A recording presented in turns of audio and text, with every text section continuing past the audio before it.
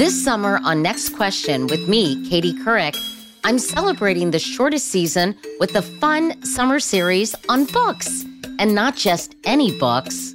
I just love that single voice kind of crying out in the wilderness of life experience. Memoirs.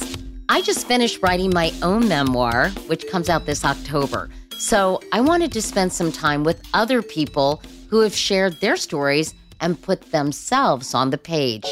And I have such an interesting range of guests. People you might know, like Sharon Stone.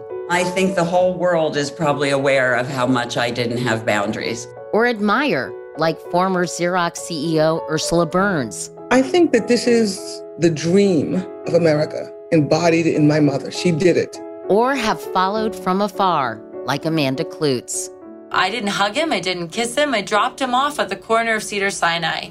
I don't even know if he said goodbye to Elvis. I mean, we really thought I'd pick him up in a couple hours. And there's so much to talk about. The pain of writing. It's not like making a movie or, making a show. This is your life. This is you. I'm not a writer. I don't pretend to even be one. And when this thing started, I could not believe that I had committed to do this. There were some times I couldn't even see the keyboard or what I was typing because I was crying so hard. The personal revelations.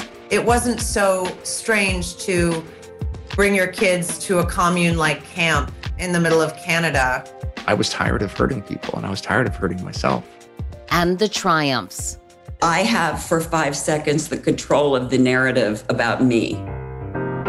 Whether you love memoirs, or looking for some good reads for your much-deserved vacation, or just want to escape without leaving your home, we've got it all for you right here on Next Question. Find new episodes of my summer series every Thursday.